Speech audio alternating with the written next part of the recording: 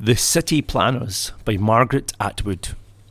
Cruising these residential Sunday streets in dry August sunlight, what offends us is the sanities. The houses in pedantic rows, the planted sanitary trees, assert levelness of surface like a rebuke to the dent in our car door.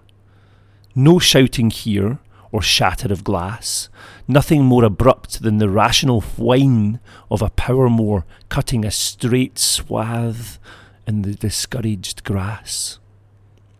But though the driveways neatly sidestep hysteria by being even, the roofs all display the same slant of avoidance to the hot sky.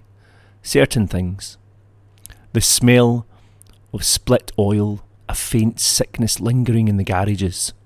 A splash of paint on brick, surprising as a bruise. A plastic hose poised in a vicious coil.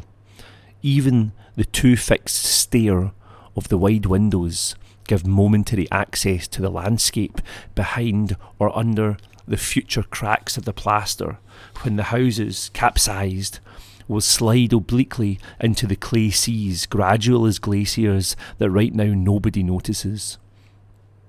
That is where the city planners, with the insane faces of political conspirators, are scattered over unsurveyed territories, concealed from each other, each in his own private blizzard. Guessing directions, they sketch transitory lines, rigid as wooden borders on a wall in the white vanishing air, tracing the panic of suburb order in a bland madness of snows.